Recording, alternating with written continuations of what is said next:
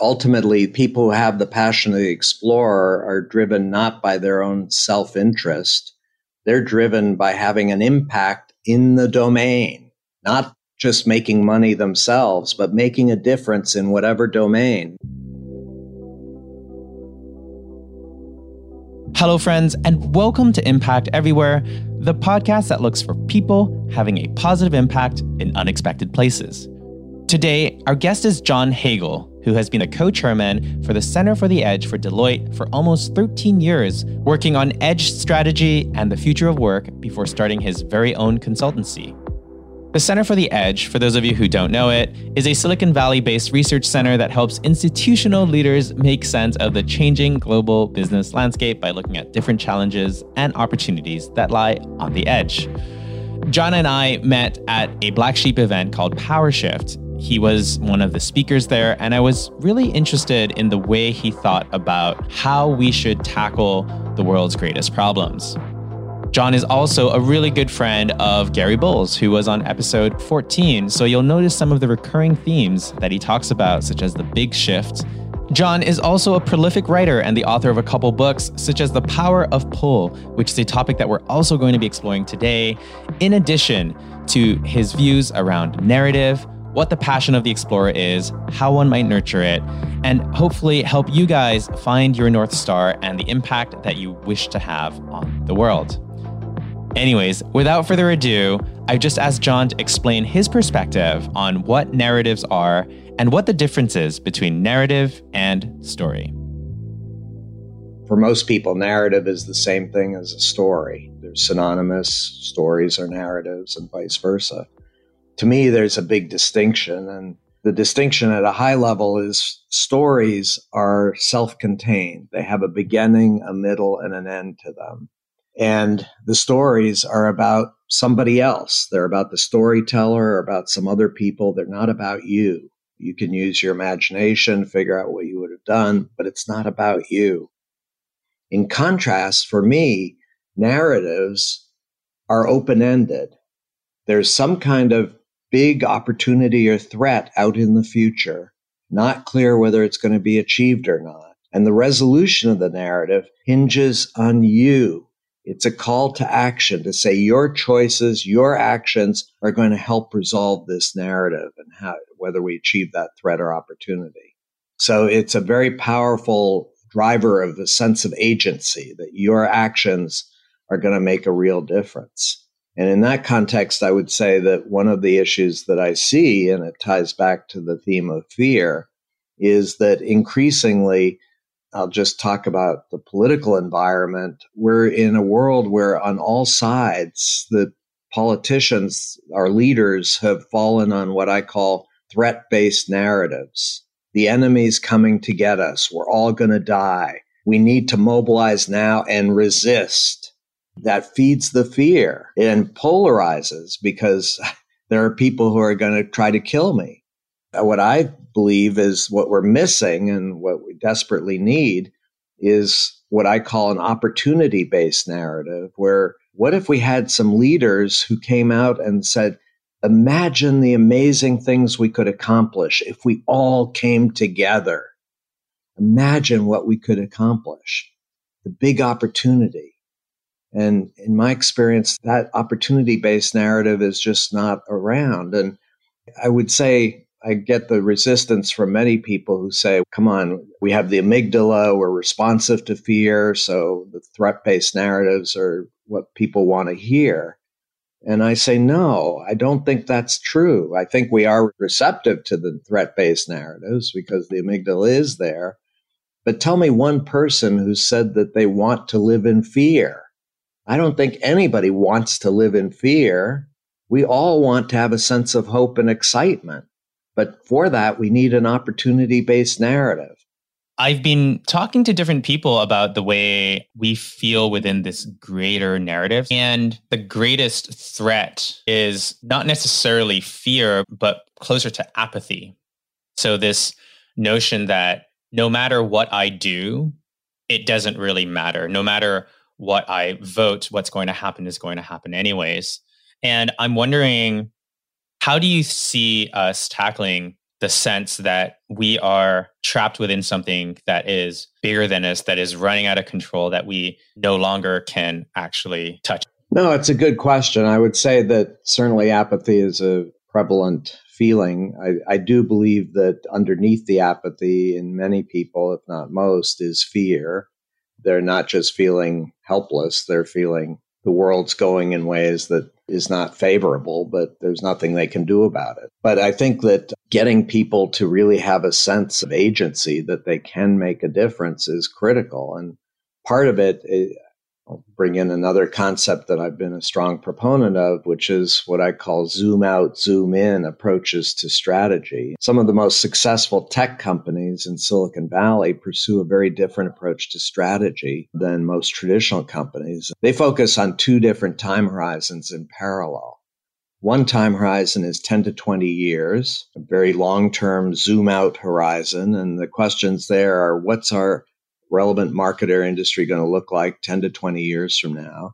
And what do we need to become in order to really be successful in that market or industry 10 to 20 years from now? Zoom in, very different time horizon, 6 to 12 months. And on that horizon, the questions are, what are the 2 or 3 initiatives, no more, 2 or 3, that we could pursue in the next 6 to 12 months that would accelerate our movement towards that longer term opportunity? And do we have a critical mass of resource against those 2 or 3 initiatives in the next 6 to 12 months? And then how do we measure success? What are the metrics that matter? The power of the combination of those two is that you can focus people on things they can do right now that will have real impact and start to accelerate the movement towards that longer term opportunity. And so I think, tying it back to narratives, the really effective opportunity-based narratives also need to articulate, what could you do in the short term? What small actions could you take today that would start to have really meaningful impact? And so it gives people a sense of, yes, there is something you can do. And as they see the impact that they're achieving from those actions, it gives them more and more confidence and inspiration about that longer term opportunity, and helps them to overcome their fear. So I think that's a key element, is being very focused on short-term action to drive long-term fundamental change and opportunity. That's a theme that I've been seeing a lot on this podcast. When we talk to different guests, it's, you can have a big save the world goal, but there's also how you show up in the little micro decisions that you make every single day that help you actually navigate and get there. And so paying attention to both at the same time is really important. And it's about having what I would describe as a learning mindset, that your focus is on these short-term actions to learn from the actions, to learn from the impact you're achieving. What worked? What had more impact than I expected? How can I do more of that? What had less impact than I expected? Why was that? And how can I not do that in the future? So it's a learning mindset that says we learn through action rather than just sitting there thinking about great opportunities or great ideas. Let's act on them. There's this amazing quote that I like, that artist used by a guy called Chuck Close, where he says, inspiration is for amateurs. The rest of us just get down and work. And the whole premise of it is that inspiration comes to you in the process of creating. It doesn't just come from those who just wish to be inspired. You can't just sit there hoping for inspiration to strike. When you talk about Passion of the Explorer, it's a really interesting framework for people who know what they're good at, what the world needs, and maybe how they fit into it. However, what would you say to those who maybe don't know how they fit in the world? Let's say they've been acquiring a certain number of skills, but they want to change. And now they're back at zero and they don't know how their skills fit in the world to make the difference that they want to have, or that their career path that they've been pursuing thus far don't actually fit their passion or the cause that they're trying to make a difference in. How do you recommend that process of alignment take place? Yeah, it's challenging. I think very few of us actually have found and cultivated our passion of the explorer. And I see a lot of pushback and resistance when I talk about this. One of the common objections I get is, oh, come on, some of us are capable of being passionate, but most of us just want to be told what to do and have security of income, et cetera.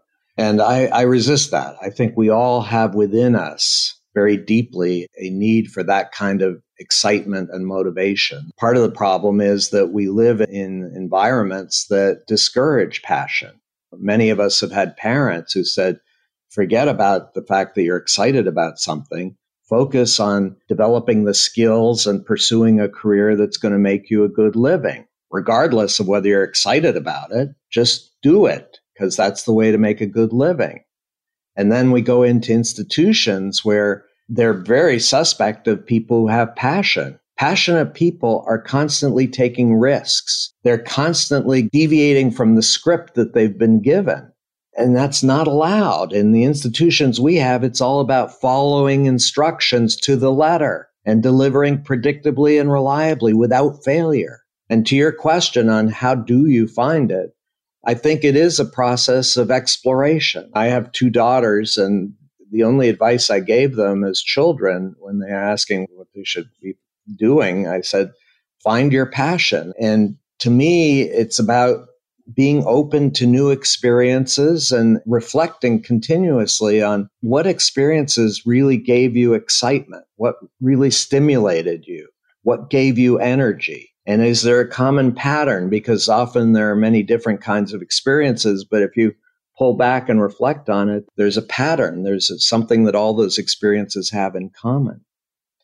And if you haven't gotten any excitement, keep exploring, keep looking for new experiences until you find something that's really that exciting and that will motivate you to move forward. And I think it is a process of just being open to new experiences and very actively reflecting on those experiences until you find something that really gives you that sustained passion. And a key element in the passion of the explorer is this long-term commitment to a domain. It's not just something that excites you for the next week or two.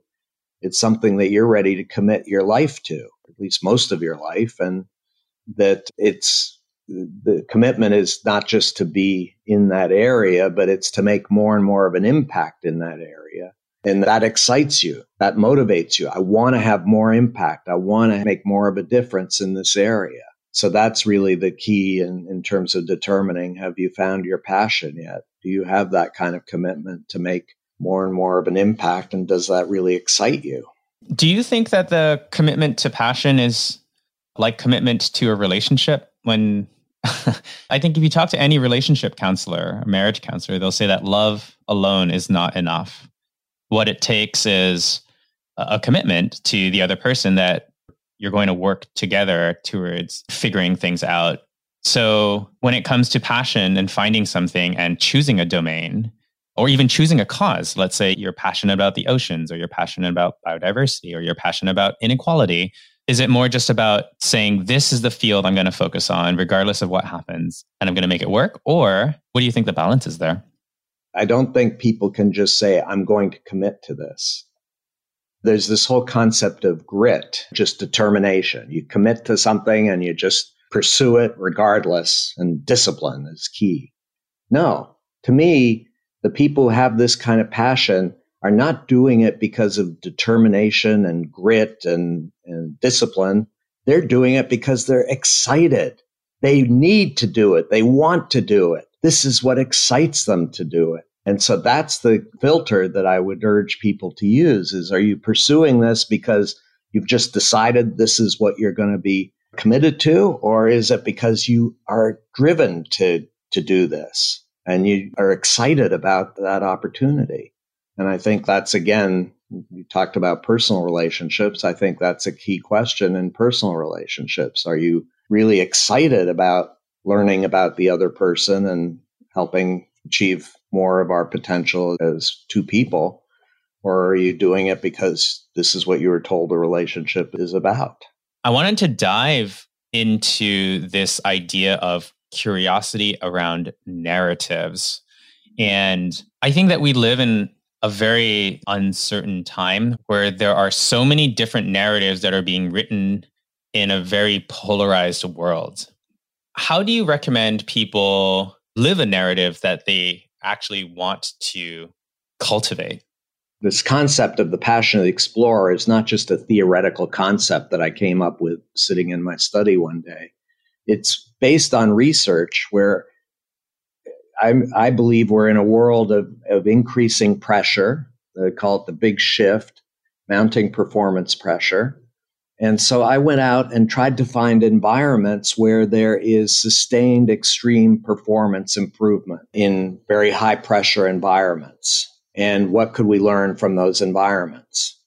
And I ended up looking at environments that were quite diverse, everything from extreme sports, big wave surfing and extreme skiing, to online war game environments, World of Warcraft, where talk about pressure. If you make the wrong move, you're going to die. And what I found was the common element in all the participants in those environments, despite the diversity, was this very specific form of passion. I'll just give the example of big wave surfing. Everybody thinks of this as a solo sport. There's only one person on the surfboard. It's all about that one person. There's no team activity. It's actually fairly different for the extreme surfers. What you find is those people are coming together. They go to certain surf areas, certain beaches where there are big surf waves, and they're cultivating a very deep relationship with others who share their passion around addressing more and more challenging waves. And they're constantly working to help each other to figure out, how do I do this? There's constant encouragement, constant challenging. It's the impact that is driving these people is, yes, they want to surf bigger and bigger waves, but they realize that by helping others to surf big waves, they're going to learn a lot in the process and become even better at what they do. And so I think the people who have this passion are not selfish people that are just looking out for themselves. They're driven to have an impact in the domain, and an increasing impact over time that benefits others, not just themselves. So let's make this a little bit more personal. In your life, as you've navigated all these different possibilities of what your life could have been, what was it like to go through different interests that you may have thought you were interested in, but didn't turn out to be? And how did you know when you had really found the right thing? What were the struggles along the way? Make it personal. No, it has been a journey. I think that at one level, if you look over my life, I've been passionate about very different things. As a small child, I would drag my parents to a construction site on weekends so that I could crawl up on a big construction equipment and pretend that I was building something. Later on, I got interested in the role of markets in helping to connect people and create more value in a society. Then I became really excited about strategy as a way to really leverage the resources you have and achieve more impact. And then I was drawn to Silicon Valley, and I was really excited about the digital technology and its exponential improvement. So very different kinds of interests. If you look at it over my life, you'd say, well, this person doesn't have any real passion, or he's shifting his passions all the time. But one of the insights for me was I stepped back at a point relatively late in my life, and I reflected on all those different things that excited me. And I found there was a common element in all of them. And that's what was really exciting. And that was the domain, if you will, that really drove my passion. And it was this notion that I was ultimately looking for ways to create platforms that would help people achieve more of their potential, whether it was building a new office building or apartment building as a child with my construction equipment or with technology. It was all about the platform and helping people to achieve more of their potential. And that was a big breakthrough for me and helped me to clarify in my own mind what was it that was really underneath all that and that was really driving me and helped me to focus much more clearly. One thing that comes to mind as you speak to the question of exploring your own desires, your own needs, your own wants, there's a lot of I inside of this equation. One of the things, and I'm just going to speak to myself here, that I struggle with is there are lots of things that I want as a human being, a lot of it driven by ego. But what prevents me from pursuing it is the constant thought of what the world needs. In your explorations, then, how do you draw the boundaries and lines between being selfish and, I don't know, let's say you just want to be great? Yeah, it's a good question. I think that ultimately people who have the passion of the explorer are driven not by their own self-interest. They're driven by having an impact in the domain, not just making money themselves, but making a difference in whatever domain. It could be anything but from gardening to product design to working in a factory, but making a difference for others in your domain. That's what's driving you in terms of your passion. And yes, on the side, you may make some money. On the side, you may get famous or well known, but that's not what's driving you. I'm struck by the number of people here. Again, I keep coming back to Silicon Valley here who are not at all driven by making money. They're driven by changing the world. That's what excites them. And that's what's motivating them. And yes, many of them have made money along the way. But what you find is the people who have that passion, despite all the money they've made, they're driving for the next one. What's the next way that I can have impact? Because that's what motivates them. That's what excites them. Again, we tend to focus on challenges as threats. We're all going to die. How about reframing them as opportunities? What could we accomplish if we could produce so much more with so much less energy consumption and less pollution in the world? What could we accomplish? How much more could we produce? Yes, there's poverty and there are people who have no schooling. What could we accomplish if those children had schooling? What amazing things. And again, it's just reframing it as the opportunity versus the threat. Because again, I believe that's what's going to bring us together versus pull us apart. When I hear you speaking, it almost feels like you're pulling in optimism towards you in the way that you see the world. Could you break down, just for the listeners here, what you mean by the power of pull and how it is something that we could or should be cultivating inside of our lives? I believe we're in the early stages of a profound transformation. And there are many ways of representing the transformation, but one way is that we're moving from a world of push to a world of pull. And what I mean by that is, if you think about it in business terms, push is all about you develop a forecast of demand, you push all the right people and resources into the right place at the right time to meet that demand, and great things happen. Works in a more stable world, in an increasingly uncertain and rapidly changing world, that push-based model is increasingly challenged.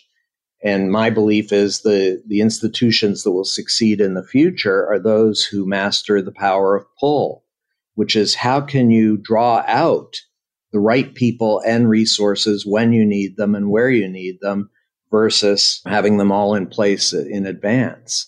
And doing that with platforms where it's not just a few participants, it's thousands and maybe even millions of participants that you can draw in, pull in when you need them.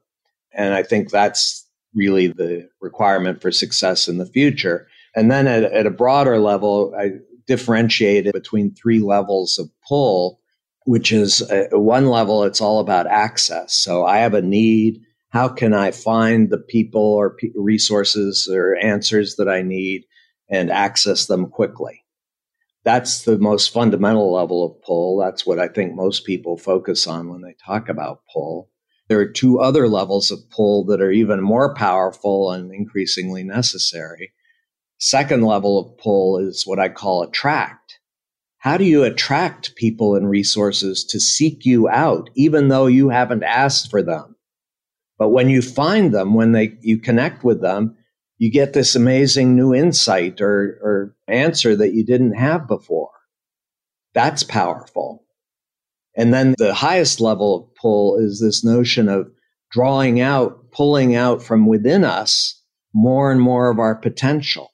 How do we pull out more and more of that potential over time, learn faster and have more and more impact? And obviously that ties back to the passion of the explorer, but ultimately, I think that's the most powerful form of pull, is pulling out our potential and growing and learning faster together.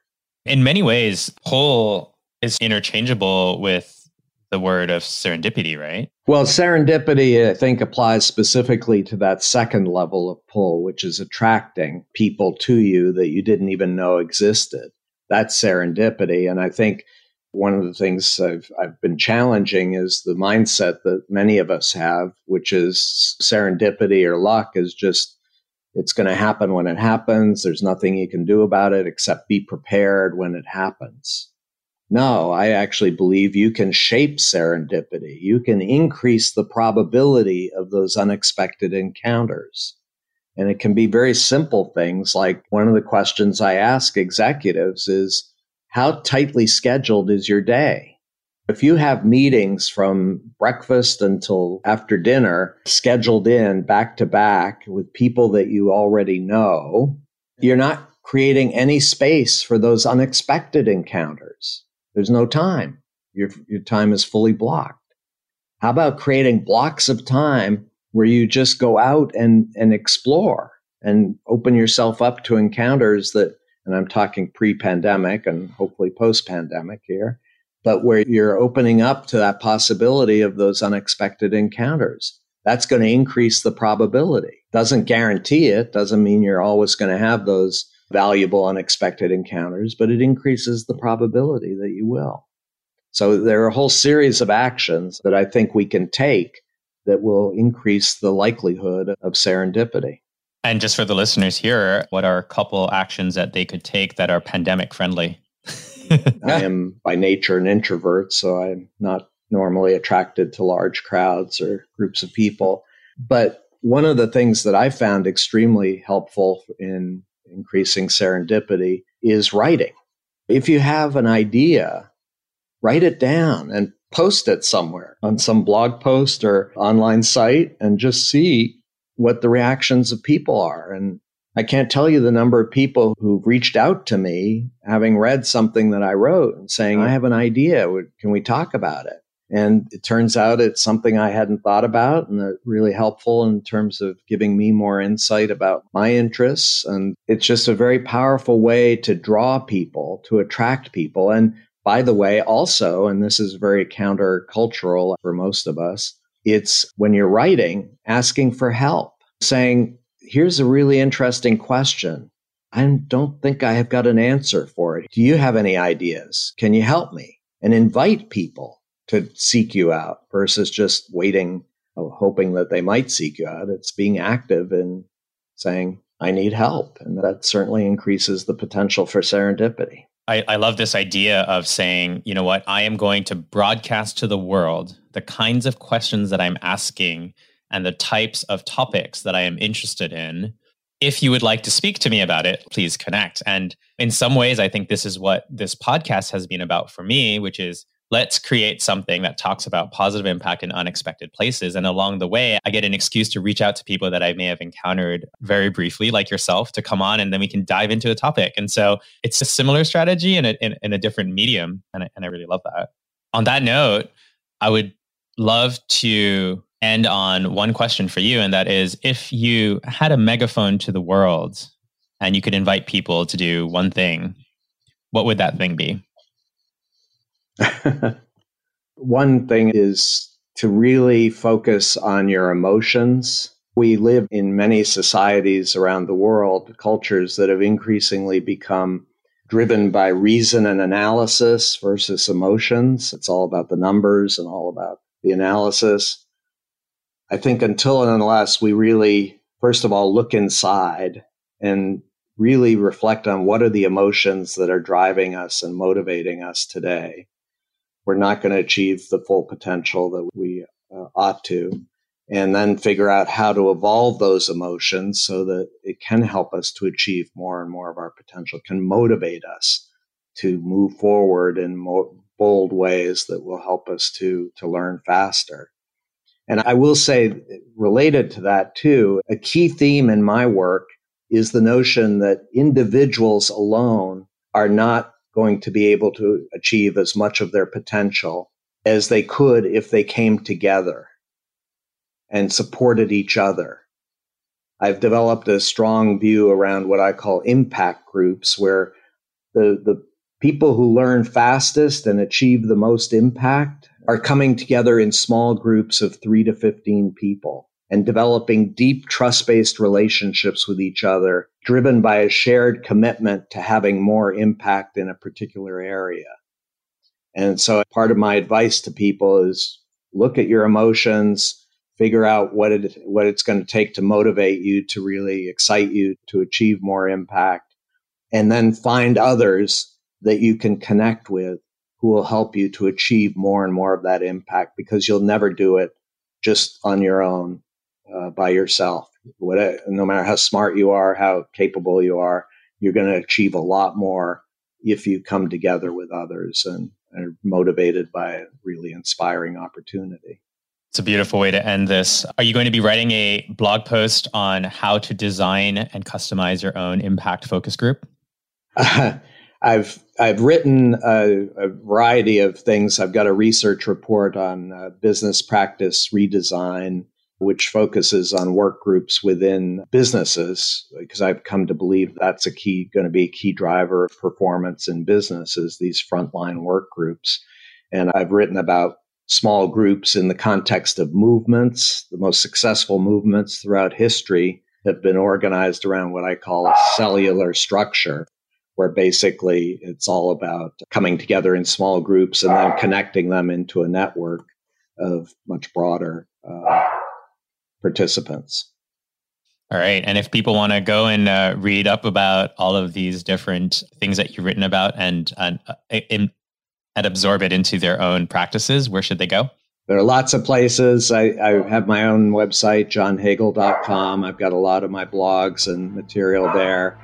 If you just go to Center for the Edge and my name, you'll find a site that has a lot of the research reports that we've produced over the past 13 years. And then I'm very active on social media, so I definitely share a lot of my thoughts and writings on social media as well. Alrighty, folks, that was John Hagel. It's spelled Hagel for those of you who were wondering. And if you found any of these topics particularly interesting, you can go way deeper down the rabbit hole on his blog. He writes something new every couple weeks, and there's a wealth of knowledge there that you can go and discover. And the best part, it's all free.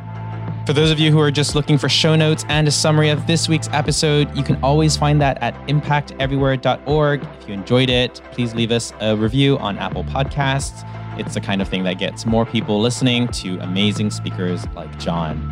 Next week, we hear from Laura Callanan from Upstart Collab, which is an organization that tries to connect impact investors to the creative economy. If that sounds interesting to you, make sure to sign up and tune in. And remember to have a great week despite the chaos, because impact is everywhere.